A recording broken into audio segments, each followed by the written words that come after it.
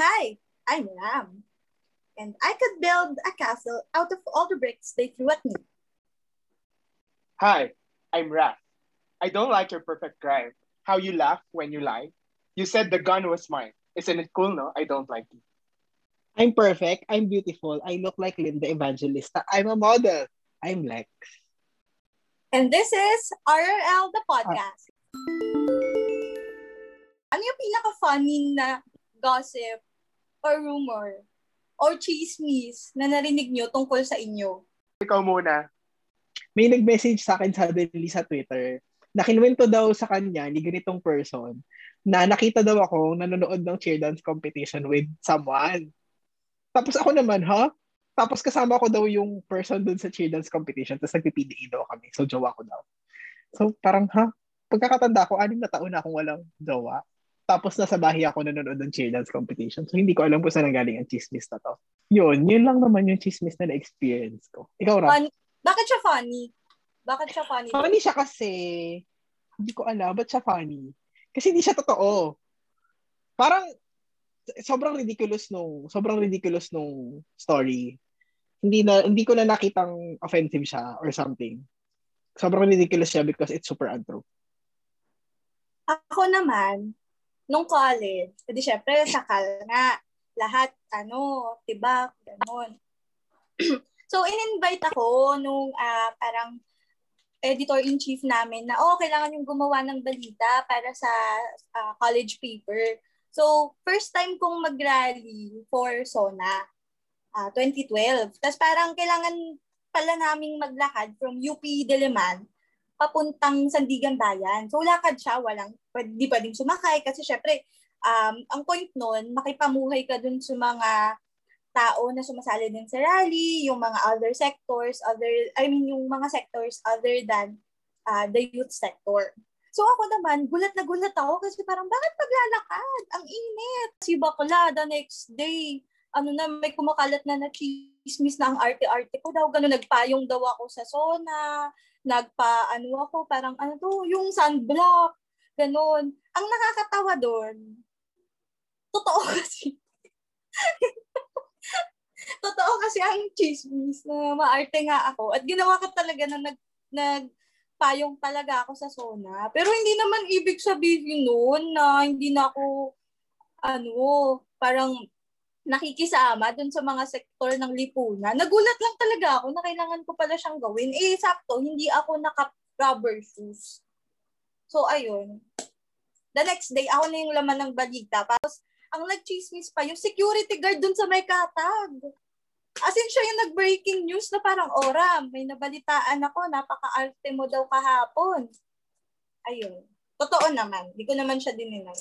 Ikaw ba, Raf? May ganun ka bang chismis? Oo. Wala akong chismis na ganyan kasi lahat ng chismis sa akin, yung mga insecure. Char. It's more on, siguro yung pinaka-funny na like, nababalita daw na may anak na ako or whatnot, ganyan. Kasi, alam ko mukha akong matanda. Daddy! Pero hindi. Daddy! Mukha akong daddy. Pero wala pa akong anak. Wala pa po akong pamilya. Wala pa po akong love life nga eh. Hindi ko in-expect yung may anak. Kaloka. Hindi ko kaya. So, ba't siya funny? Bakit nakakatawa ba pag may anak ka? Gagawin. Hindi kasi, bata pa ako. Wala pa ako sa marrying age. Ay, marrying age na pala. Pero, I'm still young for me. Di pa ako mukhang, like daddy or whatnot. Pinagsasabi mo.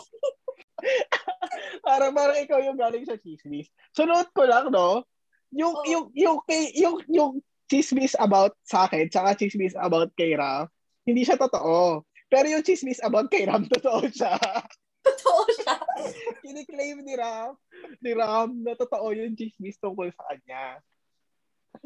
So, question. Pag sinabi ba nating chismis, pwede ba siyang totoo o hindi totoo? O pag chismis lang kapag hindi siya totoo? Sa akin, parang pwede siya kasing mas realistic kung mixture siya ng katotohanan at kasinungalingan. Parang, kunyari ito si Raf, maniniwala yung kung sino man na may anak na siya. Kasi, kasi posible. Kasi mukha talaga tatay si Raf. Wait, So para sa akin, yung chismis, mas kapani-paniwala siya kung mixture siya ng katotohanan at kasinungalingan. Alam mo yun, yung parang partly true, pero most of it not true. Nilagyan ng magic sarap para luminamnam at masaya ikwento. So it's more of ba na kaya siya nagiging kapani-paniwala kasi nakikita nung taong nakakarinig na parang pwede, parang totoo. Parang possible na totoo yung chismis na kumakalat about you. Yun, mas meron, parang mas may bigat siya. Pero it doesn't mean na parang kung chismis siya na parang sobrang layo, hindi na siya paniniwalaan ng mga tao. Kasi meron akong mga kilala na, di ba, parang hindi naman yung totoo. Pero naniniwala yung karamihan ng mga tao kasi nga gusto lang nilang maniwala. So, para sa akin, parang yung mas point ay, parang bakit ba nagchichismis yung mga tao? Bakit nga ba nagsisimula ang chismis? Bakit nga ba tayo pinag-uusapan ng mga tao behind our back? Ako ang naisip ko dyan, meron kasing, alam mo yung nilalaro natin during nung bata tayo na, kunyari may nakita tayong strangers then ginagawa natin ng storya. Kunyari siya, itong dalawang to, magjowa to, ganyan. And then parang nag-aaway sila, ganyan. Kasi nung bata ako, nilalaro namin yun eh. So I think yung chismis, doon nang galing. Kasi nga, we like to create stories in our own minds about people. Whether those are true or not. Ako ganun yung perspective ko eh. Like, nagkakaroon tayo ng sariling interpretation doon sa nakikita natin sa taong yun. Kaya nagkakaroon ng chismis. Ako naman, tingin ko, yung chismis, ito yung mga bagay na hindi natin masasabi on their face. Parang, di ba, kaya mo bang sabihin, kaya bang magsabi sa'yo na, ay, yung tao yan. Mukha kang batang ama. Oh. Di ba? Parang or, kasi kadalasan ng mga naririnig nating chismis, harsh sila. Mm-mm. Na parang nakakasira ng pagkatao, nakakasira ng reputasyon. And ito yung mga bagay na parang hindi mo sasabihin sa isang tao ng harapan. Kasi lalo na sa culture natin, hindi naman tayo confrontational, I would say. Diba? So yung mga nagsisimula ng chismis, may intent sila na magsira ng puri, mag-create ng something untruthful about the person that they're targeting. Pero the people na nagpo-propagate ng chismis do not share the same sentiments necessarily. Kasi na lang sila, agents na lang sila ng pag-propagate ng chismis. So ngayon, actually itong chismis, parang mas parang may factory niya ng chismis ngayon. At hindi na siya tinatawag na chismis kasi mas organized na siya. At ang tawag na sa kanya ay fake news. At ang nagpapakalam nito ay hindi na si Aling Marites sa may kanto. Ito ay mga trolls na. Pero si Aling Marites pa rin ang boss nila. Pero, gets ba? Yun yung organized na Aling Marites. So, Ram, for the information of our listeners, ano nga ba yung definition natin ng fake news? Kasi nabanggit natin, yung mga gantong bagay ay fake news nga. How is it different from gossip na narinig natin sa kalye? Is it the same? Definition po kasi ng fake news, ito ay parang mga storya na fino-form niya yung sarili niya bilang isang balita. Pero wala siyang reliable sources. Hindi siya verifiable yung facts and fabricated yung story itself. And at the same time, meron siyang intent na magmalign ng tao, maaaring institusyon. Also, ang assumption natin ay ang news ay katotohanan na. Kasi 'di ba, parang for you to 'di ba parang bilang nasa communication no undergrad at nasa news college paper. Iniisip ko, 'di ba, para mong masabing bakit hindi lang siya news? Bakit kailangan mo siyang tawaging fake news?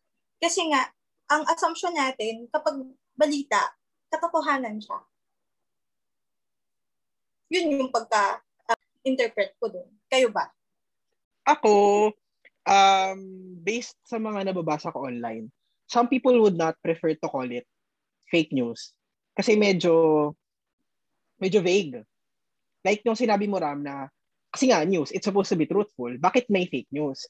So kasi iba-iba eh. May mga nakikita tayo in the form of clickbaits, may nakikita tayo in form of propaganda, mayroong mga nakikita tayo mga articles online na hindi lang talaga maganda yung quality ng pagkakasulat. So it tends to be not 100% true. Pero meron din kasing mga tipong katulad ng I forgot the name of the site, pero may mga satire din kasi. 'Di ba? Hindi rin naman sila true, pero hindi naman nila ini-intend na pagmalign. Ang intend nila ay humor. The Onion, 'yon. Baka may mas tamang term, baka yung nakikita, or would you know of any other terms that would properly qualify those things that we're trying to talk about other than fake news? To build on your point, no, kasi I want to emphasize yung presence ng satire news. Like kahit sa Twitter ka mag-browse, di ba? Like meron daw mga parody accounts ng Philstar or ng Inquirer na magre-report ng something na clickbait na akala mo totoo. Kasi nakikita mo sa branding nila, parang legitimate source to. And then the way that the article was written, it seems like it was written by legitimate journalists. However, if you check the facts, hindi siya totoo kasi nga satire siya.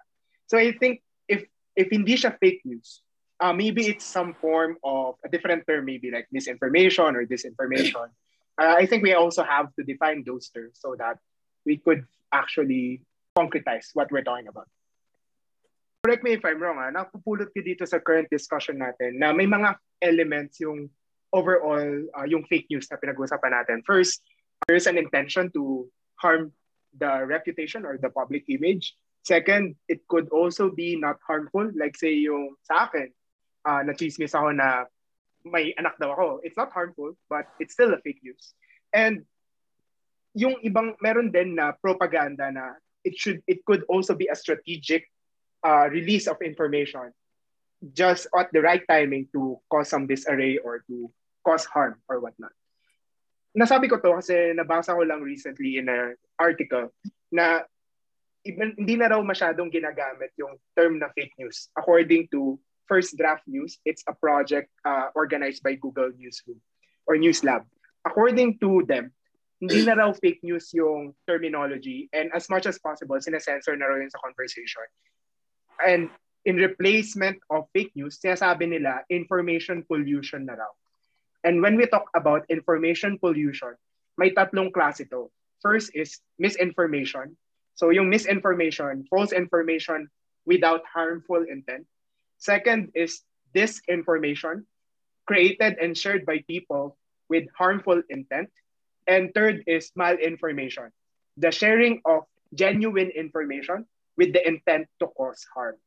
So dito natin nakikita yung elements sa pinag-usapan ng examples natin kanina, na isa, false news siya pero walang harmful intention. Second, it's totoo, and my intention yun to damage your reputation, like your example, Rab, na totoo naman na nagpayang ka sa SONA and that rumor circulated with an intention to damage your reputation. And disinformation na created siya and shared by people to create harmful intent. So maybe yung kay Lex, like parang chase na siyang may jowa siya. I'm not sure kung harmful ba yun. But yun yung napulot ko dun sa elements na diniscuss natin kanina. Napaisip lang ako, kasi di ba, sinabi mo na parang walang ill intent yung misinformation. And parang yung disinformation, subset siya ng misinformation.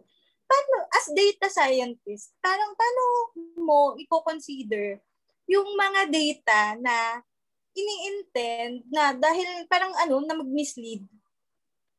Nag-iisip tuloy ako ng example ng data na kunyari ito, vaccine rollout. Na mas mabilis daw ang vaccine rollout ng Pilipinas compared sa ibang bansa sa Southeast Asia. Hindi ko alam kung nakita niyo yung news na yun. Mm-hmm. I think that would fall under malinformation kasi tama yung numbers pero mali yung way of presenting kasi yung proportions na ginagamit to calculate the percentage, the total numbers na ginagamit to calculate the percentages would not actually reflect what's actually happening on the ground. Parang sinasadyang i-alter yung totoong data dun sa final presented product, dun sa final presented na PubMat ng government agency na to, para deliberately, iba yung message na makakarating dun sa mga taong makakabasa. Pwede kasi natin tignan yung social network ng person na nagre-retweet or nagtitweet or nagpo-post sa Facebook or anywhere else. By looking at the social network, we could see na artificial or troll itong person na to at hindi genuine yung mga sinishare niya. And in that sense, magkakaroon tayo ng idea na baka hindi truthful tong news na to. And then, pag na-identify na natin yung mga text na yun or pieces of information, dun tayo magpa-fact check to verify whether our guess is true. Kasi for data science naman, what we could do is just extract insights from the data. But at the end of the day, we still need expert interpretations or interpretation after everything is done. Siguro habang nandun tayo sa usapin ng fake news, at ako bilang nagtrabaho rin naman sa media, gusto ko lang sabihin na itong mga balita o itong mga nire-release na article sa Rappler, sa Philippine Daily Inquirer, sa PhilStar, sa mga legitimate news source kagaya ng BBC,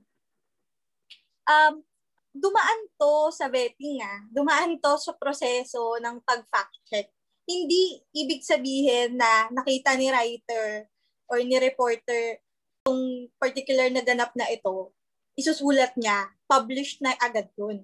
Kaya sinabi ko kanina na kailangan itong mga sinishare nating information or news ay verifiable. Ito kasing napapublish sa mga legitimate na source ay na-verify siya, na-vet siya, na-counter-check para as much as possible, hindi man ganun ka-perfect na yung interpretation, parang very minimal na lang o hindi mo napapansinin. Ano nga tawag dun sa data science or sa statistics na meron mang siguro very small portion na mali siya.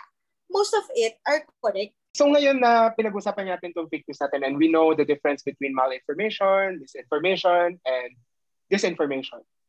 Sa tingin mo, ano yung implications kung hindi natin or hindi tayo nag-e-effort na i-identify at i-fact check tong mga bagay na to? Kung hindi tayo nag-fact check ng mga fake news na to, ano kaya yung pwedeng mangyari if we leave it or leave them as they are? If we don't combat them, what are the negative effects or positive effects if there's any? Napakadaming negative implications ng hindi pag-fact check. Kunyari, ngayon na lang, nandito na tayo sa era na merong malalang historical revisionism. Example, yung sa atrocities ng Marcos family, ang daming lumalabas sa Facebook, sa YouTube, na nagsasabing, hindi naman ganyan nung panahon ng Marcoses. Pero may mga published books, may mga taong biktima ng naging desaparecidos, naging biktima ng martial law mismo, nakulong, na nagsasabing, ganito siya, ito yung fact na nakita ko, na subaybayan ko, nabuhay ako nung panahon na yun. Pero lagi siyang kina-counter na hindi totoo, na nagagawa lang siya ng Illuminati. Pero yung point kasi ay, we have to understand din that news are biased. And ito lang laging tinuturo ng QP, College of Mass Communication, na ang mga balita, kailangan meron siyang kinikilingan. Meron siyang pinoprotektahan. At in the end, serbisyong totoo lamang, ay kailangan umayon siya dun sa pulso ng bayan para dun sa ikakabuti ng mamamayan. Kasi, paano mo masasabi na walang kinikilingan ng isang balita? Kasi hindi ka naman purely objective eh. Sabi nga, parang on journalism, on journalism, if someone says it's raining and another person says it's dry, it is not your job to quote them both. Your job is to look out the fucking window and find out which is true. So, hindi ka lang nagsasite ng quote, ganyan, or nagpapakita ng Facebook note, ng notes sa iPhone, at ito yung mga sinabi. Kailangan mo siyang i-interpret, kailangan mo siyang ibanggadin dun sa karanasan ng mamamayan. Kasi ganun dapat tayo bilang journalist, for example, or bilang gumagawa ng research. So Naba just mentioned na whenever we write articles and as journalists, our jobs is to look at the fucking window like what you quoted and verify the news. And ito, nakikita ko kasi ito usually sa Facebook and Twitter or wherever. And just a short disclaimer to our listeners, I'm not a Marcos apologist nor a DDS, pero ang common argument kasi nila is that the history is written by the victors. And in the case of the Marcoses, ang ina-argue ng mga apologists ay sinulat daw kasi ng mga Aquino yung history kasi sila yung nanalo sa battle during that time. And hindi daw truly nakaka-capture yung entire 100% of what really happened. And it's always biased towards the victors, how history was written. So kung sinasabi natin na history or everything that's written or reported, there's no 100% objectiveness to it because everything is biased. Paano? Ano na yung ground truth? Important, di ba, na malaman natin yung 100% untarnished truth in that matter? Or should we always accept na everything will be biased at the end of the day? What is your thoughts on that, Ram, as a campus journalist before? To answer your question, gusto ko lang ipabatid dun sa ating mga nakikinig na ang Aquino administration at ang Marcos administration, wala silang pinag-iba. Pareho silang mayaman, nagpalit lang ng apelyido yung nakaupo. At pareho silang merong karahasan na ginawa at binigay sa mga magsasaka, sa mga may hirap. Kaya wala silang pinagkaiba para sa akin. Siguro to answer your question, isa sa mga natutunan ko sa UP na wag lang mag-rely doon sa mga nagsa-surface na balita na nagki-claim na yun yung totoo. Yung isa sa mga natutunan ko sa UP ay mag-BMI. Hindi ko alam kung familiar kayo doon sa term na basic mass integration. Sa CAL kasi and sa CSSP yata and even CSWCB, ini-encourage talaga yung mga estudyante na makinig doon sa hinaing ng mga sektor. Kanina nga, di ba, parang nabanggit ko na nire-require na maglakad from UP to Sandigan Bayan during SONA, para makibalita rin, makakinig dun sa mga storya ng mga peasants, ng urban poor, ng rural poor, para makita natin kung paano ba nila yung perspektibo nila sa mga issue. And siguro yun yung challenge sa atin. Kasi di ba ang tawag din naman sa social media, sa Facebook, sa Twitter ay echo chamber. Kasi pare-pareho lang tayo na sinasabi. Kasi nga, pare-pareho lang tayo ng background. Pero yung mga gusto nating i-engage, lalo na ngayon na parang mag-e-election, yung mga gusto nating hamigin para bumoto dun sa kandidatong tingin natin ay karapat-dapat sa posisyon, wala naman dun sa social media. So, siguro challenge siya sa atin na bukod sa alamin natin from grassroots, yung concern, hinaing at katotohanan ng karanasan nila, mag-reach out din tayo kung paano ba sila matutulungan at paano ba sila mas maaabot, lalo na ngayon na nasa social media yung labanan. Nabanggit mo, Ram, na mas importante na bine-verify natin yung mga nakikita natin sa social media because mas malapit na ngayon yung election and for sure, magiging rampant na naman yung spread of misinformation or information pollution, as Google News Lab phrased it, on social media. And you highlighted a very important point. Para kasi sa tao sa masses, na Facebook ang primary source of information, that's very hard. In fact, like kahit nga close to home, my titas even believe in fake medicine advertisements or posts on social media. And it's very hard to convince them otherwise. At ang hirap ituro yon sa masses, sa general masses, since limited lang din yung resources nila and their only source of information is Facebook kasi nga libre siya on mobile, right? Paano na? Hahayaan na lang ba natin siya? Paano natin mas mapapaginting yung laban sa social media like what you mentioned earlier to combat this fake news? Nung question, pag binato mo siya, kasi tayong tatlo lang yung nag-uusap. Pero palagay ko yung kailangan nating ma-recognize ay hindi lang naman tayong tatlo yung naniniwala na matalino yung masa, na hindi nila kasalanan na binobobo sila ng sistema, na walang opportunity for them to recognize what's wrong and what's not. Kadalasan naman sa kanila, alam nila na sino yung mga corrupt na politicians. Alam nila na ginagamit lang sila kapag botohan.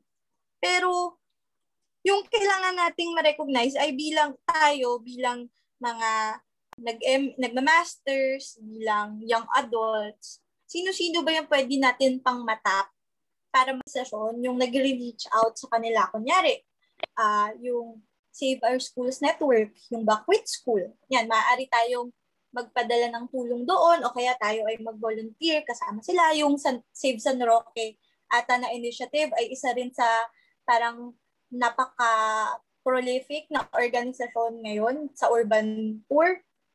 Kasi nga, despite the pandemic, no, hinaharas sila dun sa may Trinoma, tama ba?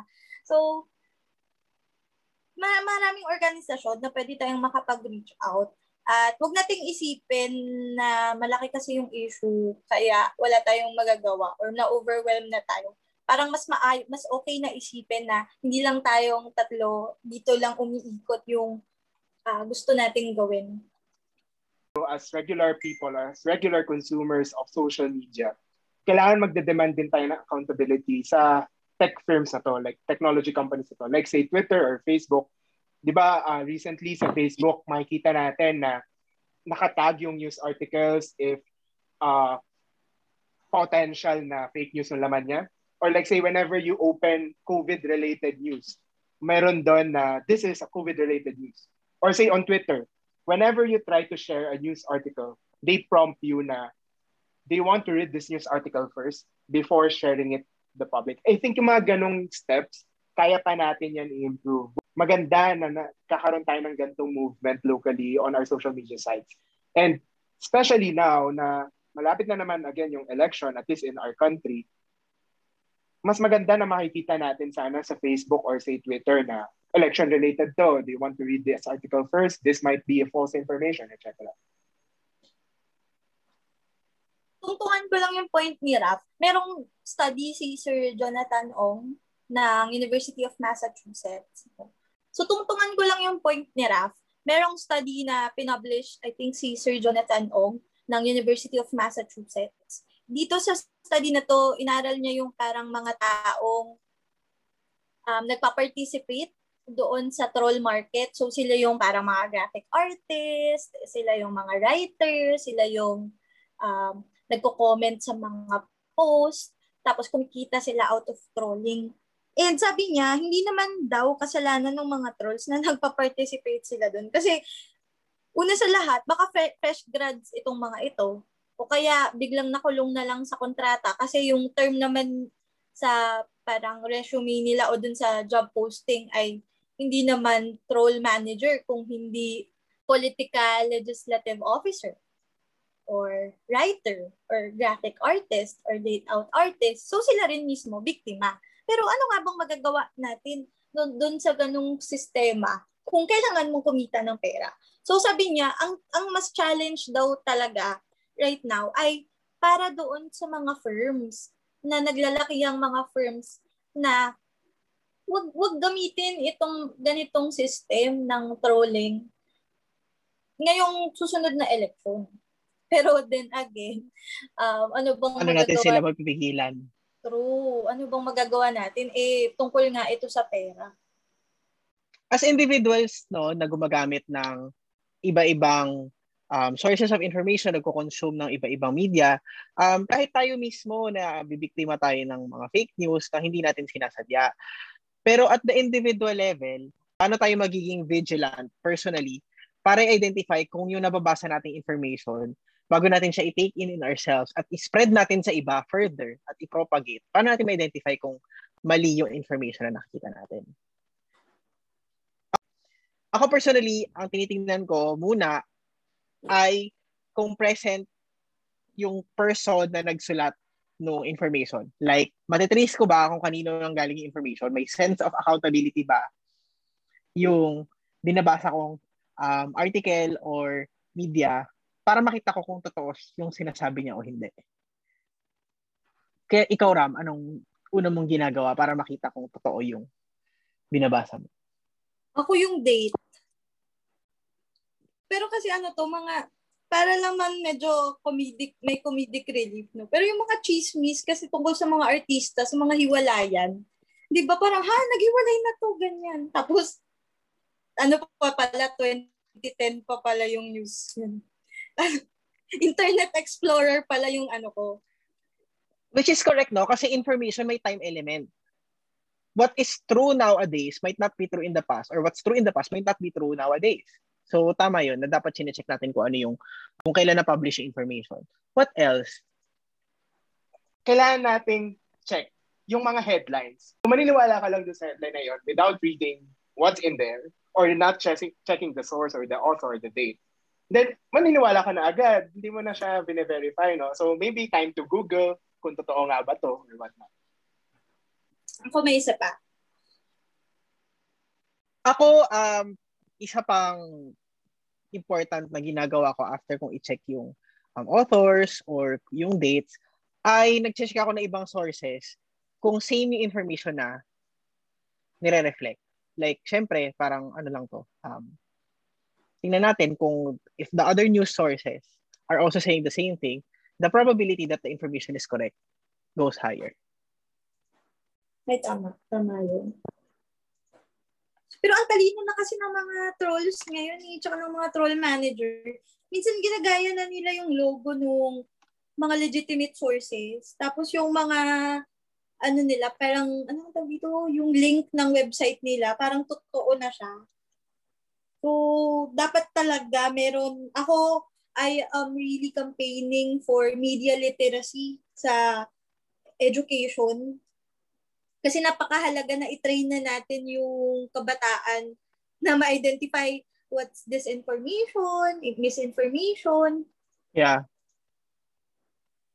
Ang naisip ko rin dito na kailangan din natin i-check yung mga personal biases natin. Yung mga fake news na to, gusto nilang mag-solicit ng reaction from us, right? So, kung hindi tayo magte-take ng extra step to verify them, madadala tayo ng bugso ng damdamin, mag-like and share tayo agad, tapos maglilitanya na tayo ng rant supporting the fake news, magnifying its impact to society. So I think kung may nabasa tayo na mukhang wow, step back, check carefully, check third-party sources, and do some triangulation. And check your bias kasi nga, baka nadadala lang tayo ng bugso ng damdamin natin, kaya tayo maniniwala agad. Wag ganun. Ayun nga din.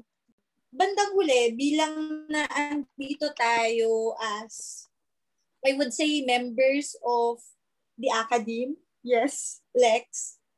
As a data scientist. As a struggling writer.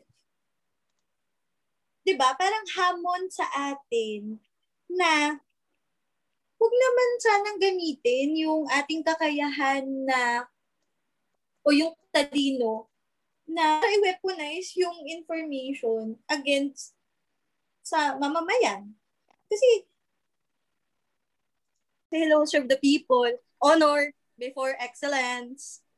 So, ang final point ko na lang siguro is fact-checking is king. Kung kaya nating mag-stalk ng Instagram account, ng Facebook account, ng mga tao, kaya nating mag-fact-check ng balita. Tama rin yung sinabi mo, Ram. Kailangan talaga maging responsible din tayo whenever we do fact-checking. Kasi at the end of the day, I personally believe, I don't think kaya natin pigilan 100% itong mga fake news na to. Likewise, hindi rin natin kayang pigilan yung mga chismis na kumakalat tungkol sa atin, di ba? Ang mahalaga lang dito ay matuto tayong magkaroon ng discerning eye, matuto tayong mag-step back at tignan kung tama nga ba at may basis yung mga naririnig nating mga balibalita, whether it's chismis or fake news. We have to lessen the power of these fake news spreaders. Kasi the more na hindi tayo nagiging masigno or naging attentive or discerning sa mga narinig nating balibalita, then we're just giving them more power. And what's important is for us to lessen their strength or power para at the end of the day, maging irrelevant na lang siguro sila. Sabi nga nila, di ba, the platform. Siguro sa akin ngayon, no, given that most of the information are at our fingertips and sobrang bilis na nila ma-access, siguro pwedeng kontrahin natin yung bilis ng pag-spread ng information with the bilis ng capability natin to recheck things. Even when we're trying to write papers or we're trying to build experiments or scientific arguments kapag nasa school tayo, try to cite the things as much as possible para ma-avoid yung kung sabihin na natin, tawagin natin na academic dishonesty. We could also fight dishonesty in the news world by trying to do our best to become more critical of the things that we see online by double-checking the different things and looking at different aspects, such as the things that we have enumerated earlier. No? Ano lang, RRL lang, tulad ng title ng podcast natin. Review lang.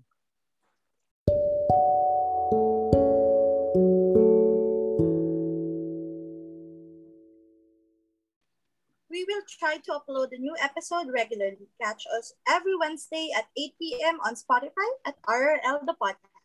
Don't forget to give credit where it's due. Tag us on Twitter at RRL The Podcast. You may also follow our personal Twitter accounts. Ako po at Ram_B, so B-E-E-E. Me at Raf_Madrigal. And I'm at Clary Babes. That's it. Bye. Bye.